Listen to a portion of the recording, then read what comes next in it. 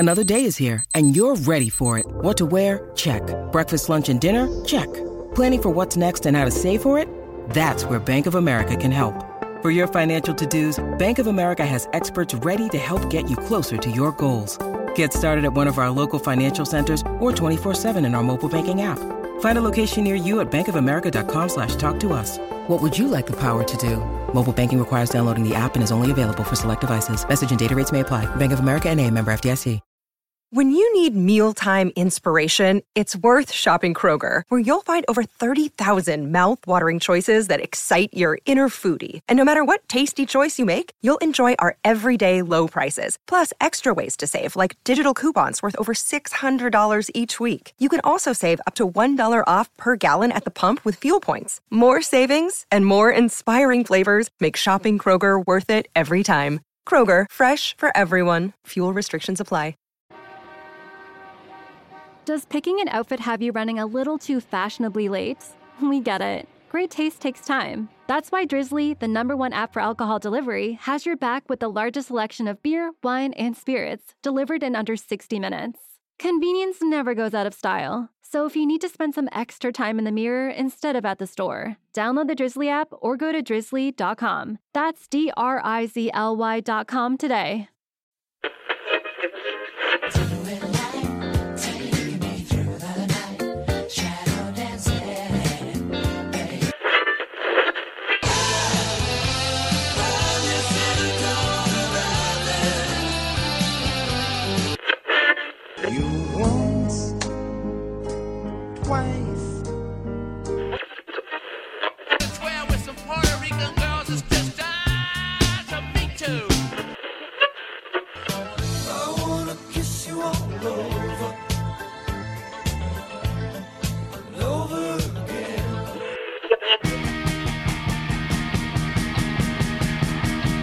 This is the Decibel Geek Podcast with Aaron Camaro and Chris Czynszak.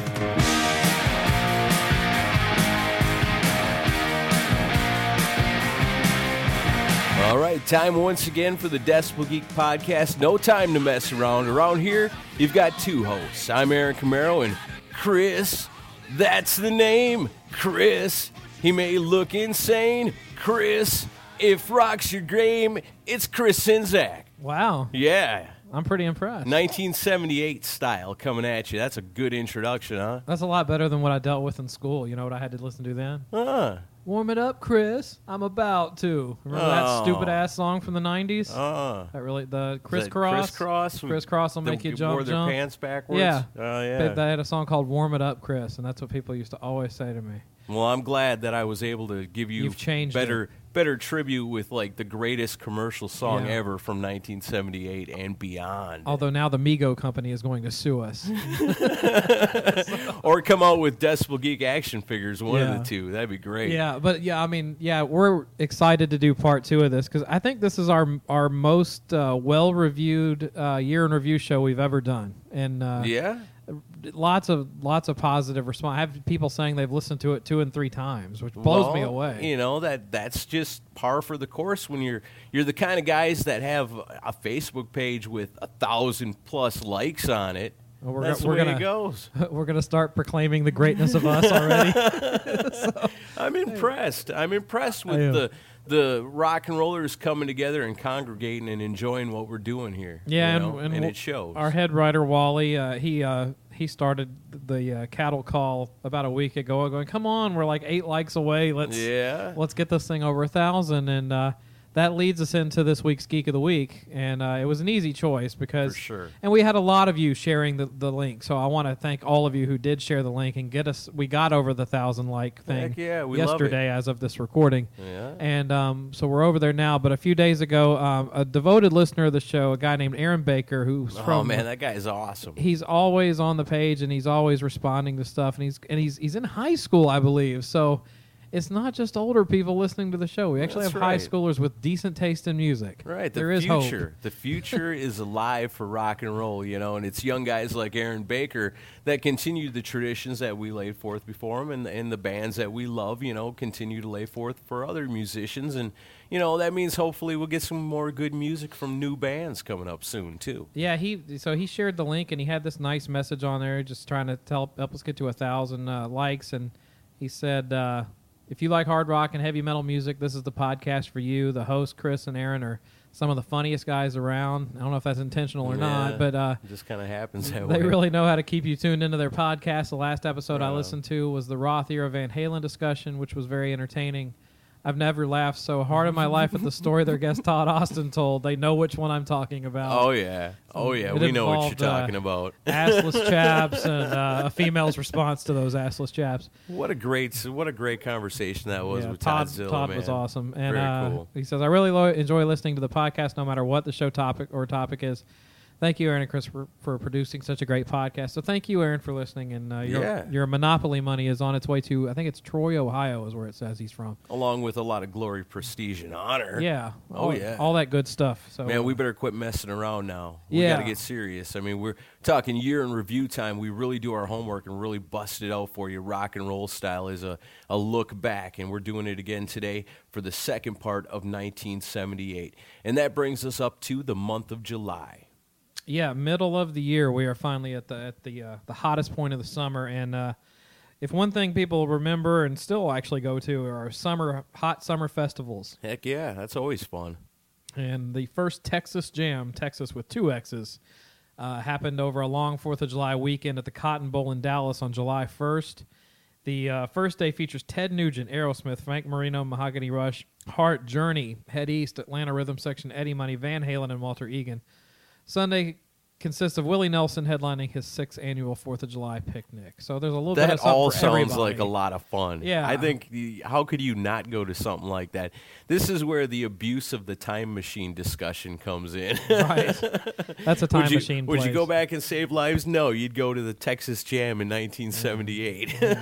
Aerosmith had a particularly awesome set. I remember I used to have a VHS tape of their performance at that. Yeah. Right on. But yeah, Texas Jam was a big deal. And then from a high point in July to kind of a low point for music history, in July 21st, the Sgt. Pepper's Lonely Hearts Club Band film starring the movie starring Peter Frampton and the Bee Gees performing the music of the Beatles opens in theaters. And I was so confused the first time I saw that. Oh, really? It was like, wait a minute.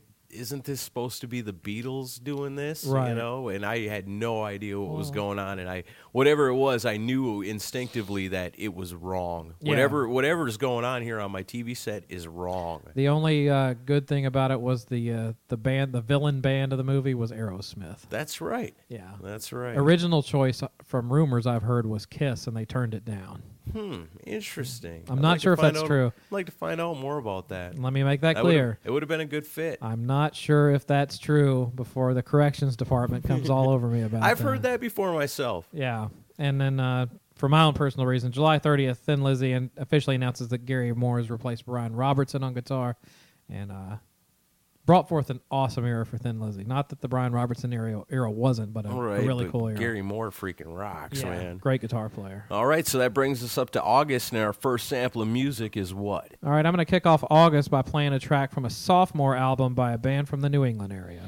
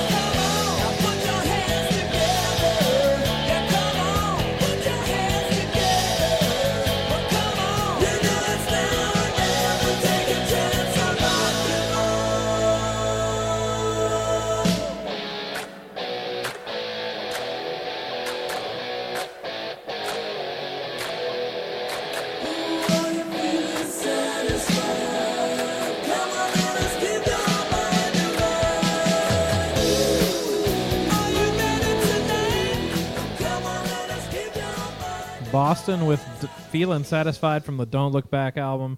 Uplifting rock from 1978. Man. I love that in the 70s it was like this whole movement of songs about the healing and uplifting power of rock and roll. Yeah, you don't hear that spiritual. much anymore today.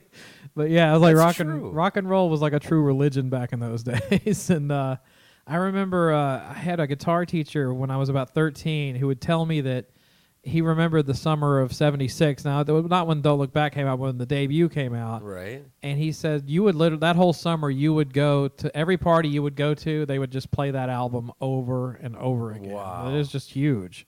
It's like perfect party music for that era. You know? For sure. And the ultimate in music production. Even if you're not big into uplifting rock and roll, it's you got to admit it's produced perfectly. Right, and the musicianship is there. Yeah. It's all there. You really.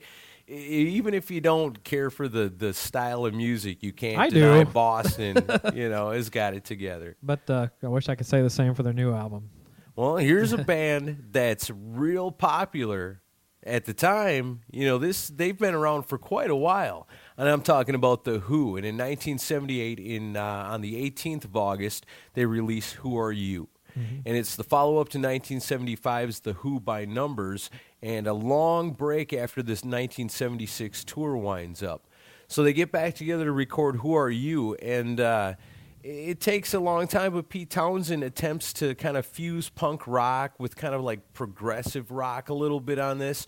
And, Keith Moon's in really bad shape at this time. Yeah. And his heavy drinking causes the band to make very few live appearances, and he takes quite a while to get back into playing form. But the result is The Who's most popular and fastest selling album ever.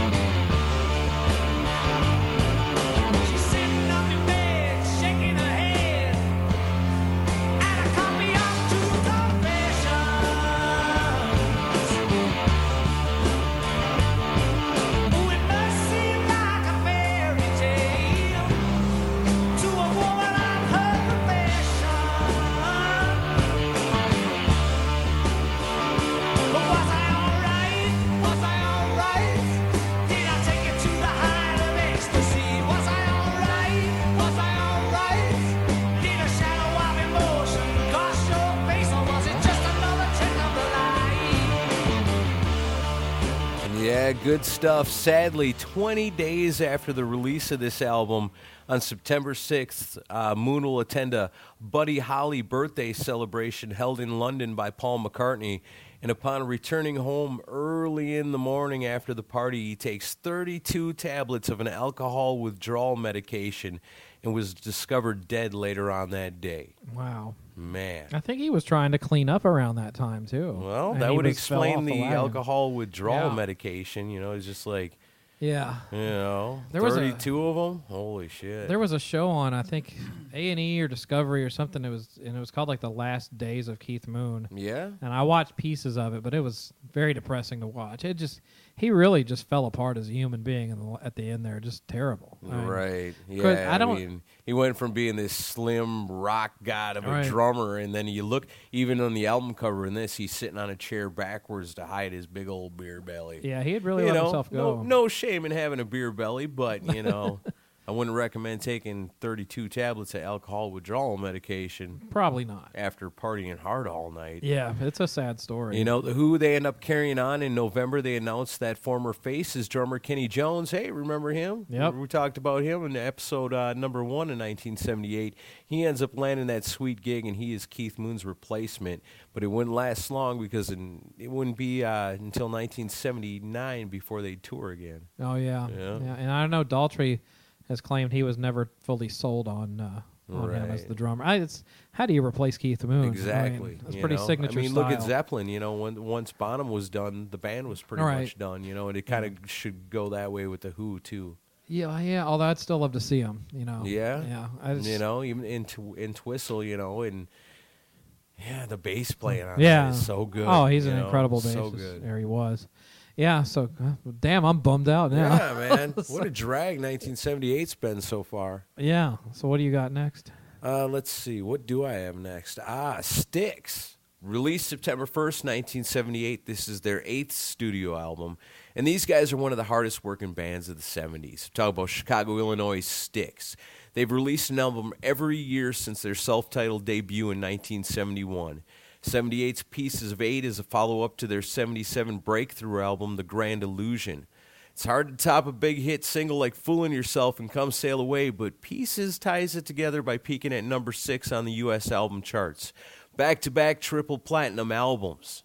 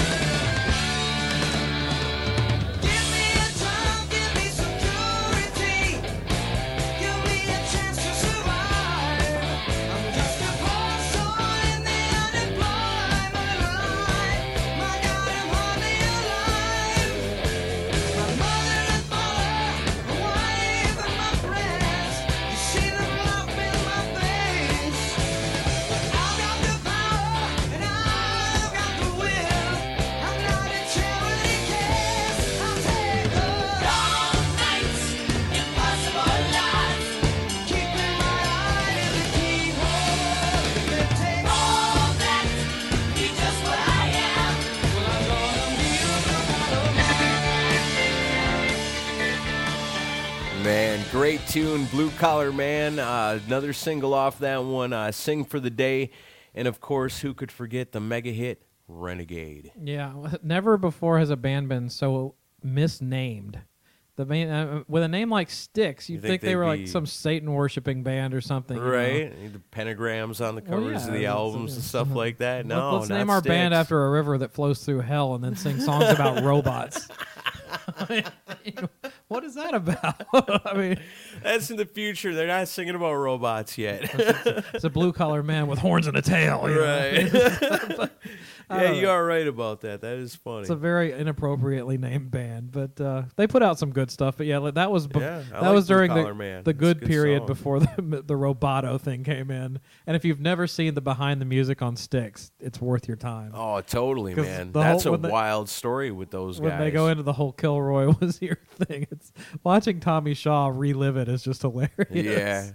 Yeah, because it's really Styx is kind of like two bands in one. You got the Tommy Shaw side of it that's just a straight up rock band, as you can see in songs like Blue Collar Man, and then you got the Dennis DeYoung. Yeah, Dennis DeYoung side of it, Broadway. Where it's like Broadway keyboards, and somehow they force it together, and you get Styx. Yeah, you get Styx. Wow.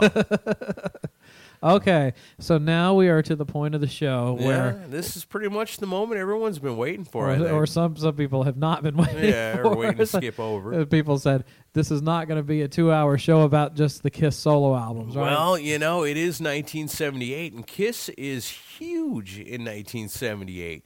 Yeah. We've already talked about double platinum, and now it brings us up to the solo albums. Yeah. And this is like the first time in history that simultaneously 4 members of the same band have released solo albums on the same day. That's insane. Yep, it shipped platinum and returned double platinum, from what they say. Yeah, I mean... it was too much. Right, yeah. I mean, Kiss at this point is pretty much everywhere. And, I remember stories like my Uncle Bruce, who was a hardcore Kiss fan, and then he lost it about 1978. It was like, it got to be, that's a band for little kids now. He was into more serious rock at this time. Yeah. He was getting into Priest and bands like that. Yeah, this was kind of the turning point year of the commercialism, and people. This is where a lot of the diehards started jumping off, and then the Mego Dolls didn't help things. The solo albums being the mark. I'm not going to say the solo albums didn't help things. They were fine, but I think the over marketing didn't help things. If you stick around a little bit later into the episode, we're going to get to the breaking point of Kiss. Yeah, but right now, I think to talk about the solo albums, even to me, Ace Frehley's solo album, in my personal humble opinion, is probably the greatest album ever released. By anybody? By anybody ever. Wow. Yes. That's a bold statement. I believe so. If I could only choose one album to take with me anywhere, it Wow. would probably be that one. It's so good. It's so good. Oh, it is. I don't know. You're not going to get me disagreeing with you. I consider it's one of the all-time best albums of the 70s at least. Yeah. I mean, and it's it very well easily the best of the solo albums. It very well could be the best thing ever released with a Kiss logo on it. Yeah. It very well could be. Although I make a strong case for Paul's album too. Yeah, because Paul's is really good. Yeah. You know, and that's the thing. Everybody talks about the solo albums. Says Ace's is really good. Paul's is really good. And then you get to Gene and Peter. Then you get to Gene and Peter. And Gene's is good, but you have to understand. Well, Gene and Peter both did what they really wanted to do. Gene could have released, and I just listened to the solo album. There was a box set that came out of the solo albums it was a press kit that they put out, and they had these long interviews with each member on it. And I was listening to Gene's interview on my iPod the other day. Right on. And he basically said, you know, they were asking him, they're like, what do you think the Kiss fans are going to think of your solo album? He said, oh, they're going to hate it. Yeah. And, you know, they won't, how did he put it really funny? He put it something like it's sit on my face, it's no disgrace type songs is all the Kiss fans expect. Right. You know, and he's like, and it's going to piss them off, but that's okay. And he wanted to do his singer-songwriter thing. He I loved. suppose Gene Simmons knew Kiss wasn't going anywhere, and to him, you know, being like, if you look at because the idea was Peter Criss and Ace Frehley were feeling trapped within the band, I think, and they wanted to express more of their own musical flair, Right. which Ace definitely did, and Peter, in his way, also really did. Paul and Gene, I don't think we're probably all about it. I mean, this seemed like an Ace and Peter kind of an idea. Wow. But if they're going to go along with it, Gene doesn't care. Paul doesn't care. They know Kiss is going to go on, so they can do whatever. You know, Yeah. Paul decides to do a kick-ass rock album. Well, because which totally that's what he is. did in Kiss, and I think Paul's character in Kiss is him. And he's comfortable Yeah. with that. Gene is a different person. Yeah, he's totally different. Yeah. So what you get Well, is, you know, he's more dead on the Beatle type songwriter guy, Right. As you saw on his solo album that he released later on, right? And for then sure. and then Peter comes from like a swing and R&B background, hanging out with that damn Vinnie Poncia. yeah, as we talked in part one. Fresh out of hanging out with Ringo Starr, he's latched right on. He just goes from drummer to drummer, don't he? Yeah, that guy. He does. So here's what we did. We don't want to spend a ton of time on the solo albums because 90% of our fan base knows everything there is to know about the solo albums. Right. So I did little mashups, and That could be an episode by itself. yeah. And Aaron picked Ace and Peter songs, and I picked Gene and Paul songs, and each one will segue into the other.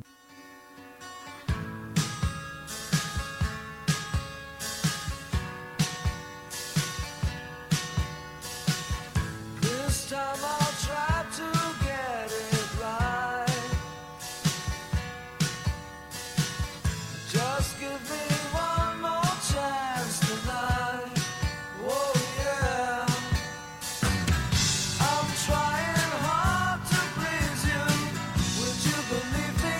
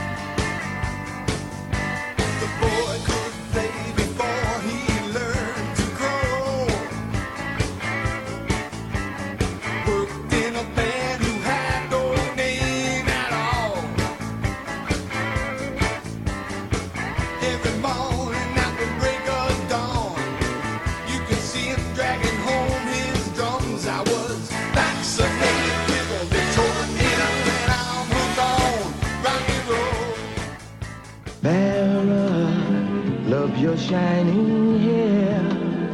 Something beautiful happens in the sun and air. Fabergé introduces Farrah Fawcett shampoo. Farrah, light is shining there. A new shampoo with vitamins, minerals, protein, and herbs. Something beautiful happens to your hair. Farrah Fawcett shampoo. Something beautiful happens to your hair.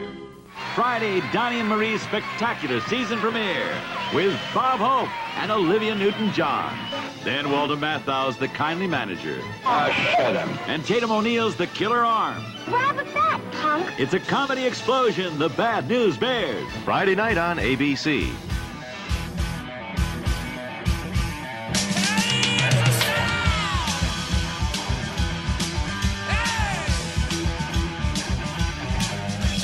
Didn't spend the whole entire episode talking about the solo albums. No, we made it short and sweet for everybody. But fear not, true believers, there's more Kiss to come in 1978. Of course. Yeah, hey, I wanted to, before we get back into the year, I want to give a shout-out real quick. We don't really talk enough. Every week, the Decibel Geek podcast is actually syndicated on a number of different affiliate streams. So, and I wanted to tip my hat to one of those this week, and I'm going to try to do this more regularly because these people believe in the show and they help carry the show and give us more listeners, and we want to show them some appreciation. Right on. So I want to talk about Red Eye Radio Network, and they're a really cool station. They've been around, looks like, since 2005, and Norma, who runs the show over there, does a great job. And it's always, Decibel Geek is on Tuesday nights, yeah, right? Tuesday at 6 p.m. Eastern. Right on. And all you got to do to check us out on there, if you don't have your iPod around and you just want to stream us somewhere or let somebody else check us out, just on Tuesday night, go to redeye-radionetwork.com, and you can listen to the Decibel Geek podcast right there. All right. And if you are listening on redeye.com, rock on. Yeah. Welcome to the Decibel Geek podcast. Yeah, and for all of our affiliate streams, just go to the affiliates link on decibelgeek.com, and you can see all the places we're being played every week. So you know the cool rock radio stations that are out there on the internet. Yeah. Because if they carry us, they're cool. Yeah, they have to be. Right. That's a prerequisite. Exactly. That's a big word like gymnasium. Yeah, it is. All right. All right, back to the music in 1978. Oh, it's on to me, right? It is on to you. Okay. Let me I got like 3,000 things going on at once here. Let me Unless make sure you're I get against stuff. it. Oh, thank you for the little clue there. We're into what month? Oh, God. Are we in September now? Yes, we are. Okay, in September. The Ramones released Road to Ruin in September as their fourth studio album released on Sire Records. This was the first one they did with Marky Ramone on drums after Tommy left the band to become basically the producer. And as he says in the End of the Century documentary, he left the band because he thought he was losing his mind. Wow. And That's awesome. if you read about the dysfunction in the Ramones, you'll see what he was talking about. A lot of dysfunction in this band.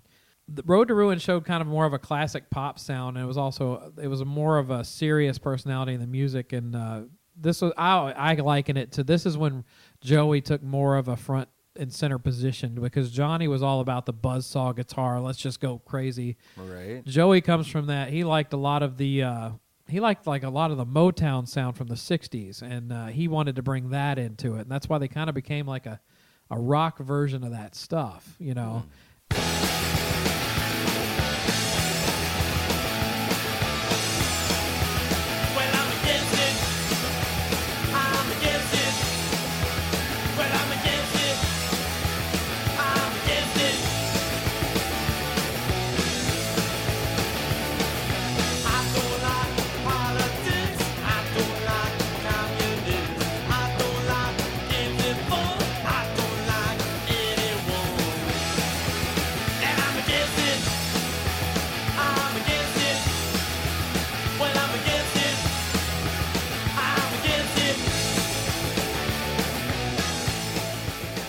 Joey also started getting very political in a lot of their songs back at that point. Yeah. And it got way more into the 80s. Like, he became an activist and everything, and it became less about sniffing glue and more about saving the planet. So gotta have priorities, man. And the Ramones, like, talk about two people that couldn't be any more different with Johnny Ramone and Joey Ramone. Like, yeah. Joey was a complete left-wing liberal, as far left as you can get. Johnny was a total conservative and hated everything liberal. So And yet they lived together within the world of the Ramones. And never spoke to each other either. Such a weird story. Yeah. There was Speaking of dysfunctional bands. Yeah. Oh, God. Here we go. 8th studio album, final one with one Ozzy Osbourne in 1978. Black Sabbath releases Never Say Die. Man, I mean, if you ever want to see a testament to a band who has just completely crumbled, it's this album. But it's a great album. I don't think so, man. You don't like this? Yeah. And most Sabbath fans would agree with you. I hate it. Really? You hate this album? I love the song. I love I love the title track. Yeah. The rest of it, to me, just, it's... No, I think this is a pretty cool track.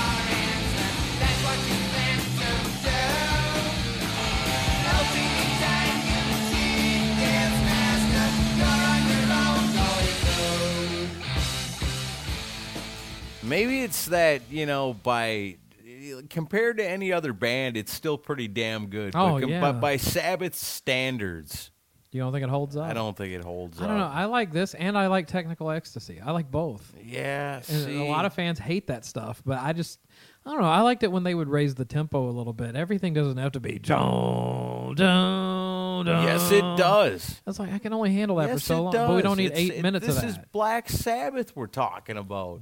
This ain't the Sweet. This ain't Boston. I like the It's Sweet. Black Boston Sabbath. better.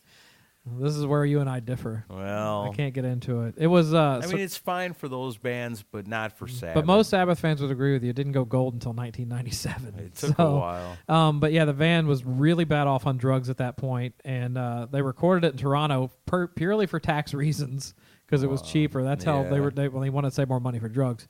And Ozzy left the band for a few months, and that's what we've talked about this before. Dave Walker from Savoy Brown and Fleetwood Mac stepped in and started writing with them. And then Ozzy got so pissed off at that idea that he came back. Go back in the archives and check out the other Black Sabbath episode, and you'll find out all about that. Yeah, and they wrote some songs with Dave Walker and Junior's Eyes was written with Walker, and then Ozzy rewrote some of the lyrics to make it about his dad. Yeah, but that song was written with the guy from Fleetwood Mac. Crazy dysfunction. How Fleetwood Mac and Sabbath would ever come together is just beyond me, but it happened. Yeah. Okay. All right. I guess we'll move on from there. I mean, it's Sabbath. Let's talk about another controversial character. At least controversial today. Not so much back then. No, back then he was just known for kicking ass, banging teenage girls. But yeah. Ted Nugent came out with Weekend Warriors. It was par for the course back in 1978. Kind of was. And speaking of which, I came up with a good idea. I'll talk to you off mic about it. But you listeners will hear it later.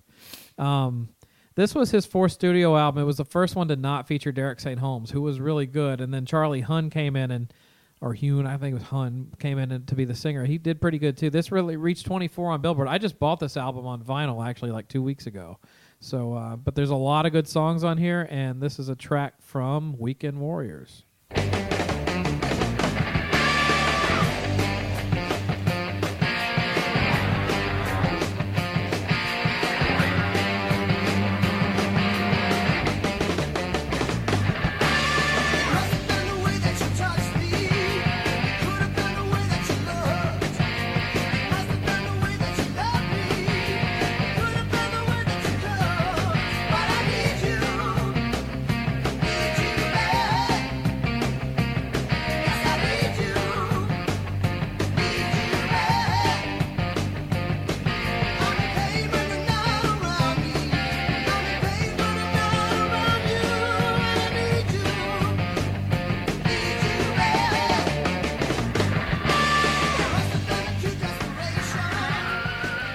That's your next president of the United States. Man, we can only hope. We can only hope. Yeah. With Jesse Ventura as his vice. Then I'll know the apocalypse is coming. Yeah, then what would the rest of the world think of us? Oh, man. Yeah, everyone would hate us at that point. Well, you know, we just send them all free Ted Nugent albums from 1978, and all will be good. Very cool album cover for that album. It's Ted holding a guitar that has a gun on the end of it. It was a illustration and stupid nerdy fact. It was actually a drawing that was done for a magazine article on him, and he liked it so much he made it the album cover. Nice. So yeah. Yeah, well, it's a great album. That guy loves the whole his guns. album is good. All Nugent's late 70s material in particular is really good stuff. Hell yeah, it is. So, yeah, that's him at his peak. Even if you don't like his politics, some good music there. Absolutely. All right, moving on. Also released in September 1978. This one's pretty interesting. After burning out on constant touring and fighting with Richie Blackmore. Oh, yeah, remember we talked about Richie Blackmore? Yeah, the Renaissance Fair 1? dictator. That's right. Oh, yeah. The constant fight. He is a dictator, as we found out. Talking about lead vocalist Ian Gillan, he quit Deep Purple in 1973 and took an extended break from the music business until he returned in 1975 with a weird jazz rock fusion experimental kind of album. But in 1978, he comes back and forms the band Gillan, and it's a return to his hard rock roots.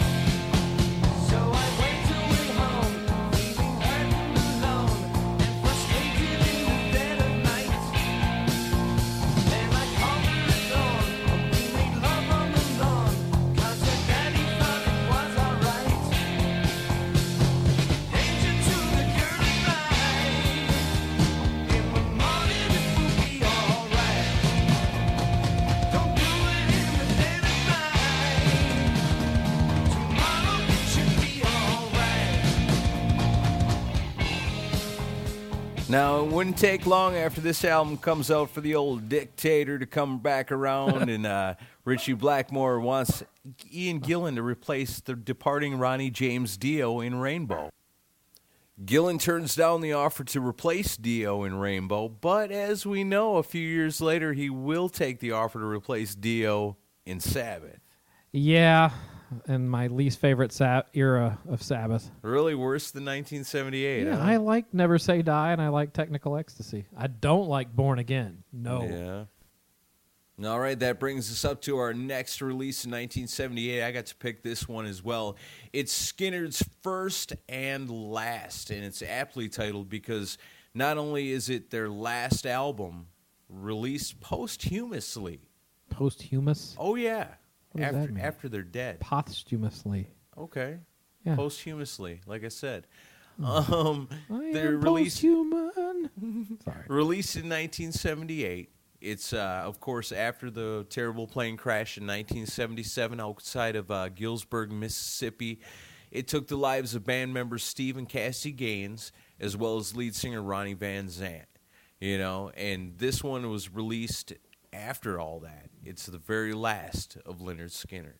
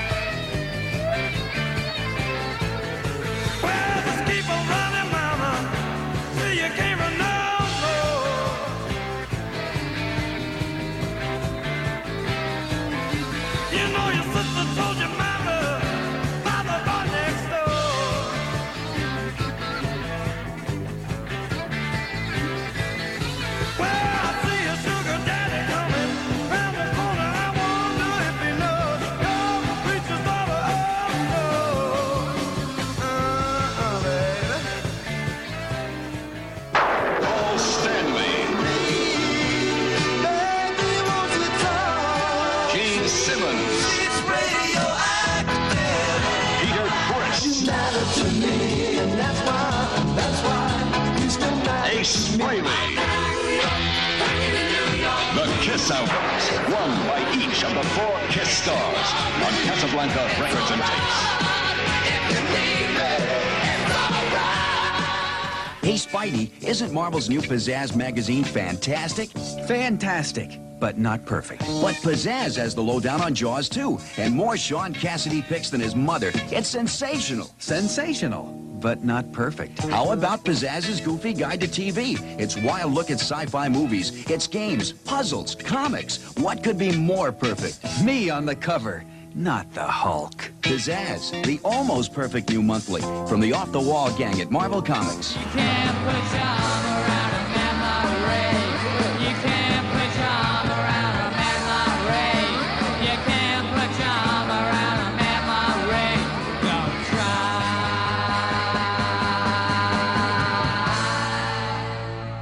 Don't try. You're listening to the Decibel Geek Podcast as we explore the rock and roll world of 1978. Part 2, if you missed Part 1, go back in the archives. You can always check it out. Other things worth checking out, the website, www.decibelgeek.com. You're going to find your T-shirts. You're going to find your rock and roll information from our amazing writers at the website. All kinds of kick-ass articles coming up all the time. These guys get the interviews that we can't even get. We're going to have them book the show from now on. Yeah, no kidding. The inside scoop is at the website. Yeah. If you want to donate to the show, you feel like, hey, these guys are bringing me something worthwhile, and I want to kick them a little something, try to help them out, you can click the donate button on the website. If you go to Amazon, you want to go to the website and go to Amazon through the Decibel Geek website. Help us out any way you can. We got to pay the bills, keep the lights on, and keep this show free always. We always will. We'll find a way, but we could always use some help. Yeah, it'd be nice if you want, especially if you want a T-shirt. We got an order in today, so I'm going to do a pickup pretty soon. And see, I'm feeling bad. Chris comes to me, he's like, "Hey, man, I sold a T-shirt." Yeah. It's been a while since I sold a T-shirt. Exactly. Do I don't sound like that, well, do I? Kind of. Tito, here's a tissue. Oh, that's killing me. I know, man, because you were so upset, but then you were so happy. You want Chris to be happy. Yeah. When Chris is happy, we deliver excellent episodes. Chris sold a T-shirt today, 1978 Part 2. It's no coincidence. Yep. So enjoy. Buy stuff and we'll do more shows. He tries harder. We don't want the show to die and you have to listen to it posthumously. Exactly. That's what I said. Yeah. All right, back to 1978. Let's look at some of the big sports things going on. We mentioned it in episode Part 1, the Super Bowl. Dallas Cowboys over the Denver Broncos 27-10. In the World Cup, Argentina over the Netherlands. They play soccer in the Netherlands? I guess. I don't know. I don't know either. The World Series, New York Yankees over the L.A. Dodgers. Man, it don't get no more classic than that. Baseball, New York versus L.A. in the World Series. Yeah. Stanley Cup, Montreal Canadiens over the Boston Bruins. The Super Bowl of wrestling is held in the Orange Bowl in Miami, Florida. Draws over 12,000 fans to see the undisputed title unification match between the NWA World Champion Harley Race and the WWF Champion Superstar Billy Graham. Now, of course, the match would end in a time limit draw. You know, I didn't know Harley Race was in NWA. Yeah, him and Ice Cube must have gotten along great. Other performers on there include Ivan Putski, Chavo Guerrero Sr., Rocky Johnson, and a young guy by the name of the American Dream, Dusty Rhodes. Dusty Rhodes, the American Dream. That's right. But the big sports news in 1978 is the story of boxing. On February 15th, it's only his 8th professional fight, Leon Spinks defeats world heavyweight champion Muhammad Ali in Las Vegas by decision in 15 rounds. Everybody, including apparently Muhammad Ali, thought Spinks would be a pretty easy challenge for the champ, but he's surprised and loses the title. The rematch takes place 7 months later at the Louisiana Superdome, where Ali would regain the title by decision in 15 rounds, becoming the first ever 3-time world heavyweight champion. Wow. Boxing is huge in 1978. Now you don't hear much about it at all anymore. No. It's all UFC now. UFC and pro wrestling. Pro wrestling lives. Boxing's pretty much done for nowadays. Yeah. And then some other news stories around October, because we're getting near the end of the year. October 12th, Nancy Spungen found dead. Sid Vicious' girlfriend. Sid is later arrested and charged with her murder. And then, of course, Sid ends up dying after that. Right. Pretty crazy stuff. No more Sex Pistols. Yeah. And then October 14th, Jimmy Carter signs a bill into law which allows home brewing of beer in the United States. That's a worthy news story. Yeah. It's brew-worthy. That's what Geek Podcast, where we talk about home brewing beer and the price of a pound of bacon. But there was serious stuff going on in 1978 too, and I think the biggest, most horrific story of 1978 has got to be Jim Jones. Oh yeah. I didn't even have that in my notes. I forgot all about that. You do have it. Or do I have it in the notes? It's there. Look. Duh. Oh yeah, it's in November. Never mind. We hadn't got to I'm November yet. not even looking at it. I just remembered. Okay. Well, I'm trying to go by the. Anyway. But yeah, the whole drinking the Kool. If you ever hear the phrase "don't drink the Kool-Aid," right? That's where it comes from. The Jonestown Massacre. Well, the whole story that was like 909 women, men, and children were either voluntarily or were basically forced to commit suicide by drinking the Kool-Aid that was laced with what, cyanide? Yeah, cyanide. Yeah, cyanide. Yep, it's a nutty story, and if you watch any of the documentaries on it, it'll leave you with a bad taste in your mouth. The documentaries it's insane, man. But yeah, crazy stuff. Be careful with cults, people. And hey, then, here's a news story. Unless they're fronted by Ian Astbury. Okay. Exactly. And not to take away from the tragedy in Guyana, South America, but other, pretty heavy news in 1978 is DC Comics. They add more pages to their comic books, and they begin to charge a whopping 50 cents per issue. Bastards. This causes serious backlash and major sales drop, and DC ends up returning back to 40 cents per issue with less pages, and they end up having to cancel over 24 of their ongoing titles, including such classics as Black Lightning, Mr. Miracle, and Aquaman. I've heard of Aquaman. I've heard of the other ones. Wow. Yeah, 50 cents per issue, and I don't even know what comic books are now. I know they're they're like expensive. Yeah. On October 29th, Michael Schenker played his final show with UFO in Stanford, California, before he left the group to rejoin Scorpions. So that's an interesting story. Oh, yeah. And I guess the next song pick is mine. We've talked about news for a while now. So Rush released Hemispheres in October, the 6th studio album, recorded and mixed in London. It's similar to their 1976 release 2112, which everybody knows. Hemispheres contains a single epic song broken into chapters as the first side of the album. That's progressive. Yeah, as the first side of the album, while the second half contains 2 more conveniently executed tracks, Circumstances and The Trees. So this is one of those.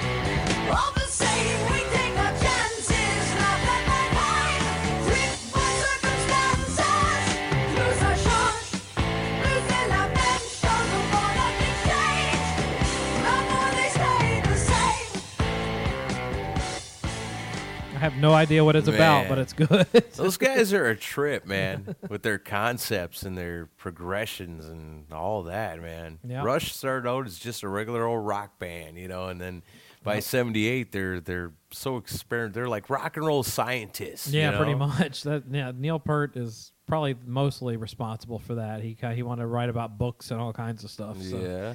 So that they are kind of them and Yes, I'd say are the 2 forerunners of progressive rock. Yeah, for sure.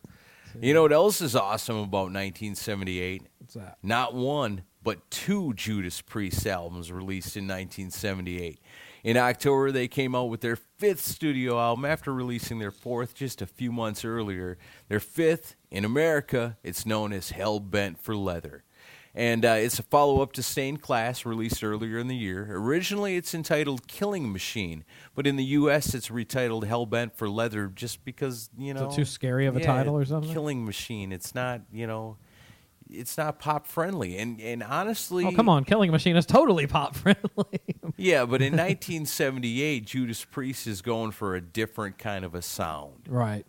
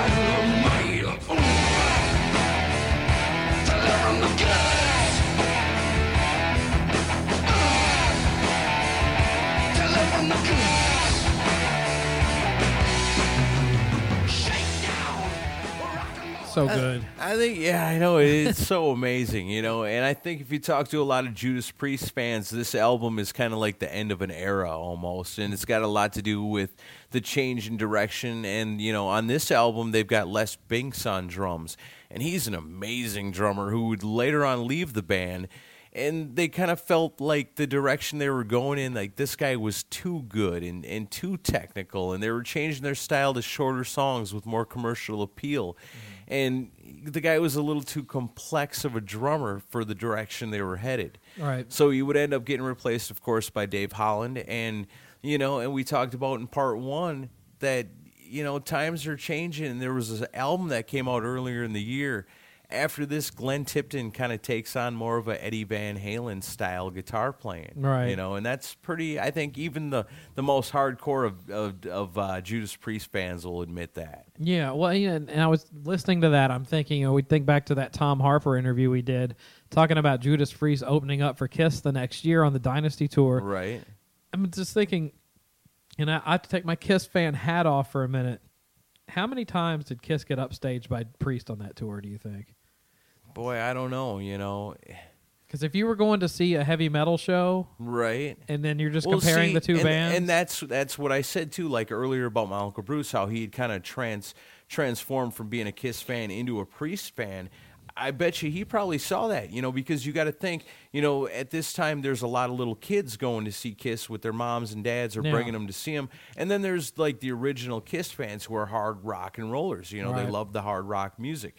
And they show up and they see Priest and they think, hell yeah, you know, this band is kick ass. And then they see Kiss and they say, hey, wait a minute, you know, where's the darkness? Watching? You know, this isn't dark anymore. This isn't really hard edge anymore. You know, this is accessible. If you're going purely from a perspective of I want to see a good heavy metal show, I don't know, man. Priest may have blown them off the stage musically. Sure. Obviously, show-wise, they couldn't. But musically, I have to imagine they gave them a run for their money every night. So especially for the guys that were there to see a hard rock band. Right. And, you know, we want to go into November and talk about, you know, somebody who was more hard rock. Or you know, always theatrical, but definitely would always surprise you, especially starting around this period with Alice Cooper. You know, Alice, you know, around 78 had recently gotten out of an insane asylum because his drinking had gone to an all-time high, and, you know, the industry itself was kind of driving him crazy.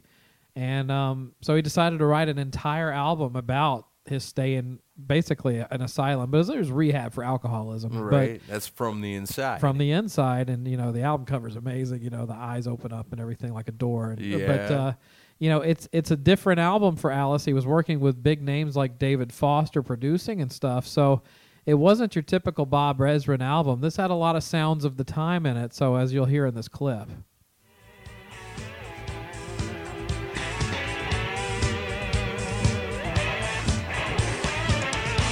I got lost on the road somewhere. Texas or was it Canada? Drinking whiskey in the morning light. I worked the stage all night long. At first we laughed about it. My long-haired drunken friends proposed a toast to Jimmy's ghost. I never dreamed that I would wind up on the losing end. I'm stuck here on the inside looking out. I'm just another case. Where's my makeup? Where's my face? On the inside.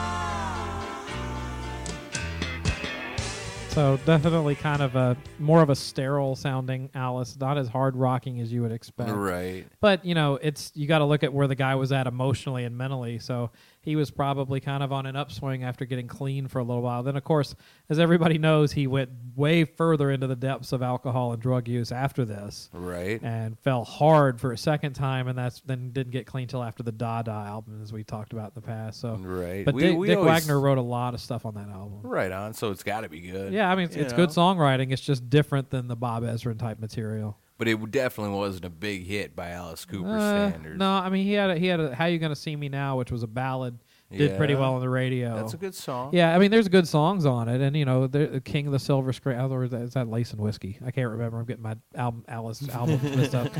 But ooh, what is that? Oh, we're having a little bit of mic static. All right. But anyway, you know, enough about Alice. I could talk about Alice all day. So what do you got next? Well, you know, in 1978, Alice Cooper wasn't hitting the huge hit singles like he was at one time. You know, no 18 on this one. No. But talking about the biggest hit singles in 1978, at number 5, it's Night Fever by the Bee Gees. It must be the Night Fever. Yes.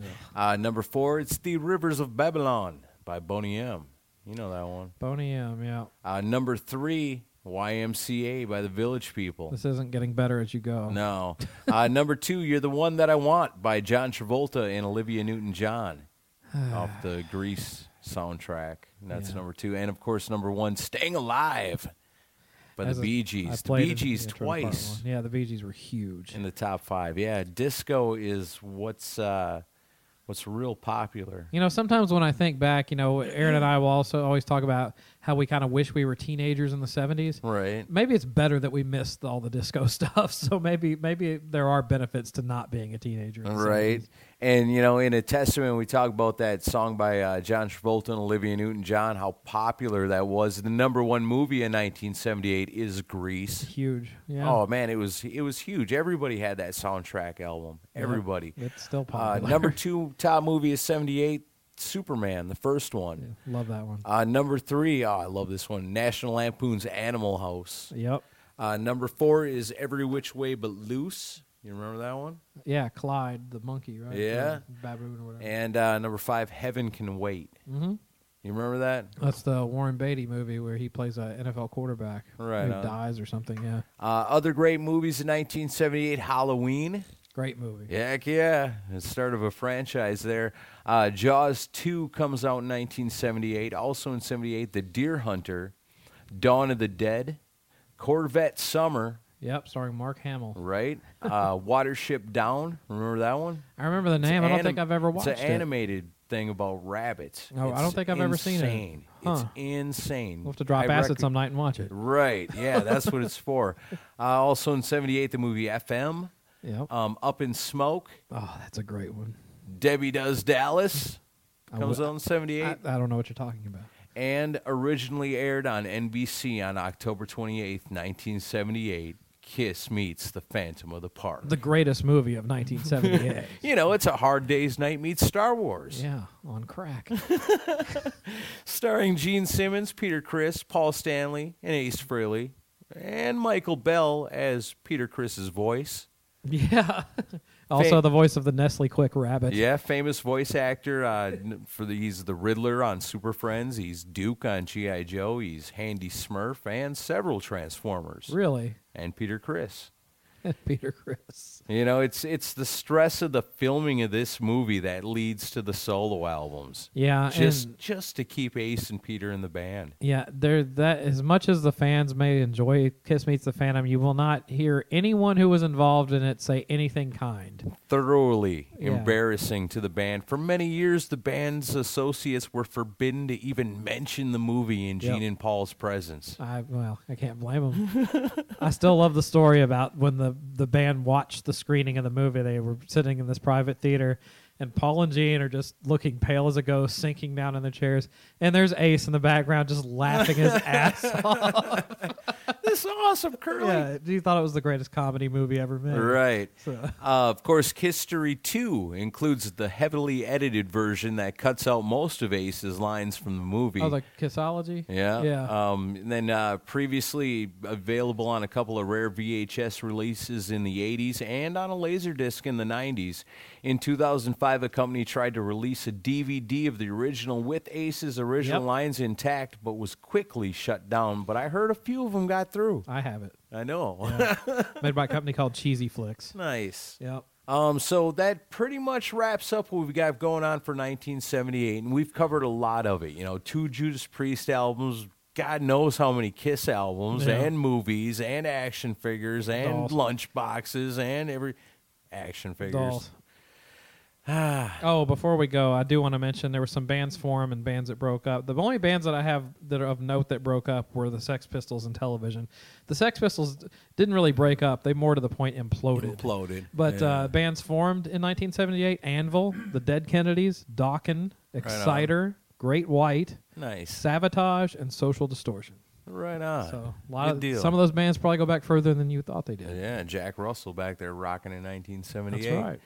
So I'm going to close it out with this one for 1978. I want to thank everybody for tuning in. I want to thank everybody that comes and visits our Facebook page, all 1,000 and probably 9 of you. It's time to go for 2,000. Heck yeah. You know, it seems and like 500 Twitter It seems followers. like it was only a couple of months ago that we're so excited about hitting 500. Yeah. You know, and all of a sudden, bam, all of a sudden 1,000, you know. So who knows, next week, who knows what it could be? Yeah. There will be a new Geek of the Week. There will be a new episode every Monday. It comes out. Decibel Geek Podcast coming at you every week. Yeah. That's what we're going to finish this year strong. Yeah, we are. Real strong. You're going to love it. And we're going to close out 1978 real strong, too. You're going to love this song. Formed in Sydney, Australia in 1976, Rose Tattoo slugged it out on the club circuit for 2 years before releasing their self-titled debut in 1978. It's a top 40 album in Australia, not so much around the world. AC/DC were big fans of this band, and Phil Rudd was a former member. They may not have made a big splash worldwide, but they made an impact on future LA sleaze rock bands like Faster Pussycat, LA Guns, and of course Guns N' Roses, who would release a cover of Nice Boys on their 1986 EP Live Like a Suicide. And also, this is pretty cool, they end up reforming the band in later on in 1993 to open up for Guns N' Roses during an Australian tour. And they went on stage at 1 in the morning. I love it.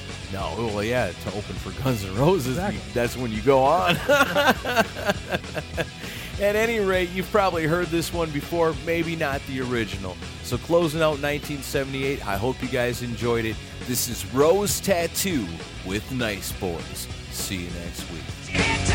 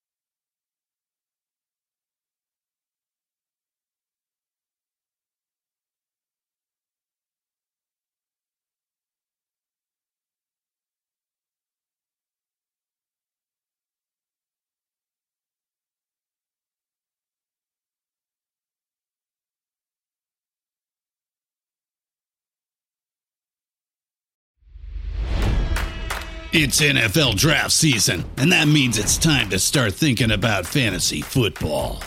FantasyPoints.com features industry-leading experts and prognosticators using proprietary hand-charted data to help you score more fantasy points. FantasyPoints.com is the place to go for whatever kind of fantasy football you play. Whether you play fantasy football, daily fantasy sports, or do a little bit of everything, Fantasy Points has the meticulously researched content to guide you to victory. And why wait for the fall? Fantasy Points also covers the new spring football league, the UFL. Join the guru, John Hansen, Scott Barrett, Joe Dolan, and other massive names in the fantasy football universe with an exclusive offer. Use code Pantheon for 15% off any Fantasy Points package, including the all-in package, with access to every article, tool, and data nugget that Fantasy Points has to offer. That's FantasyPoints.com and code Pantheon for 15% off at Fantasy Points. FantasyPoints.com, code Pantheon. Score more fantasy points.